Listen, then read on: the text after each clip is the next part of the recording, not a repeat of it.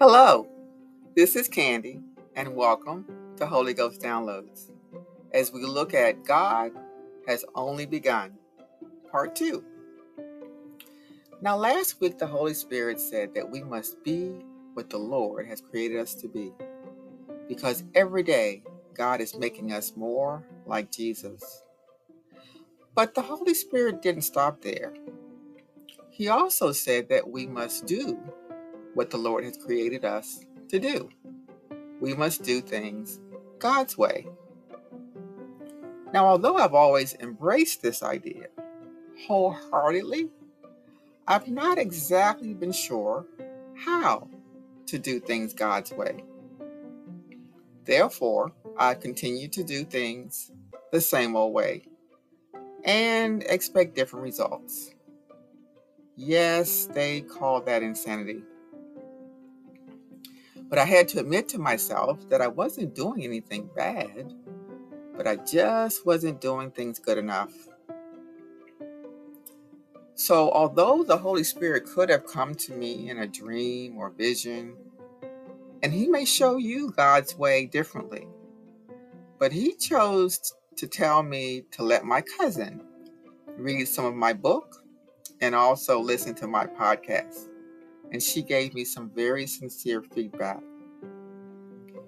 Now, this required that I open myself up to constructive criticism and be very vulnerable, which was extremely difficult for me, especially with those things that I'm holding near and dear to my heart. You may be able to relate. However, I'd held them so close that I wasn't willing to admit that they could be even better. Now, although we should not just take criticism from anybody, the Lord will send us those that we can trust, and we know they're not out to hurt us, but to help us to be better and to do better.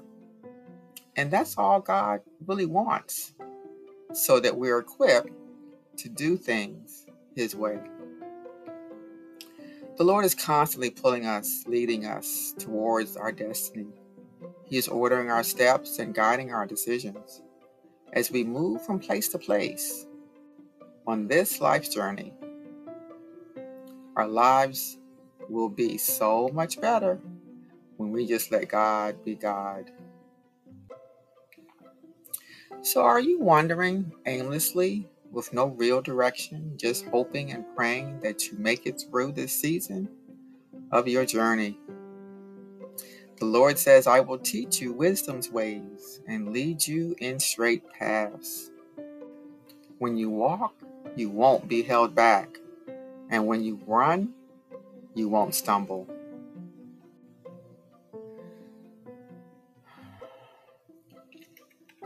Lord, I pray that you anoint us each day to do, say, and think what you need and want us to. It is critical that we live on purpose and always take a quiet moment to listen to what the Holy Spirit is saying as we do your work to disciple others to Christ and glorify you, the Father. In Jesus' name, amen.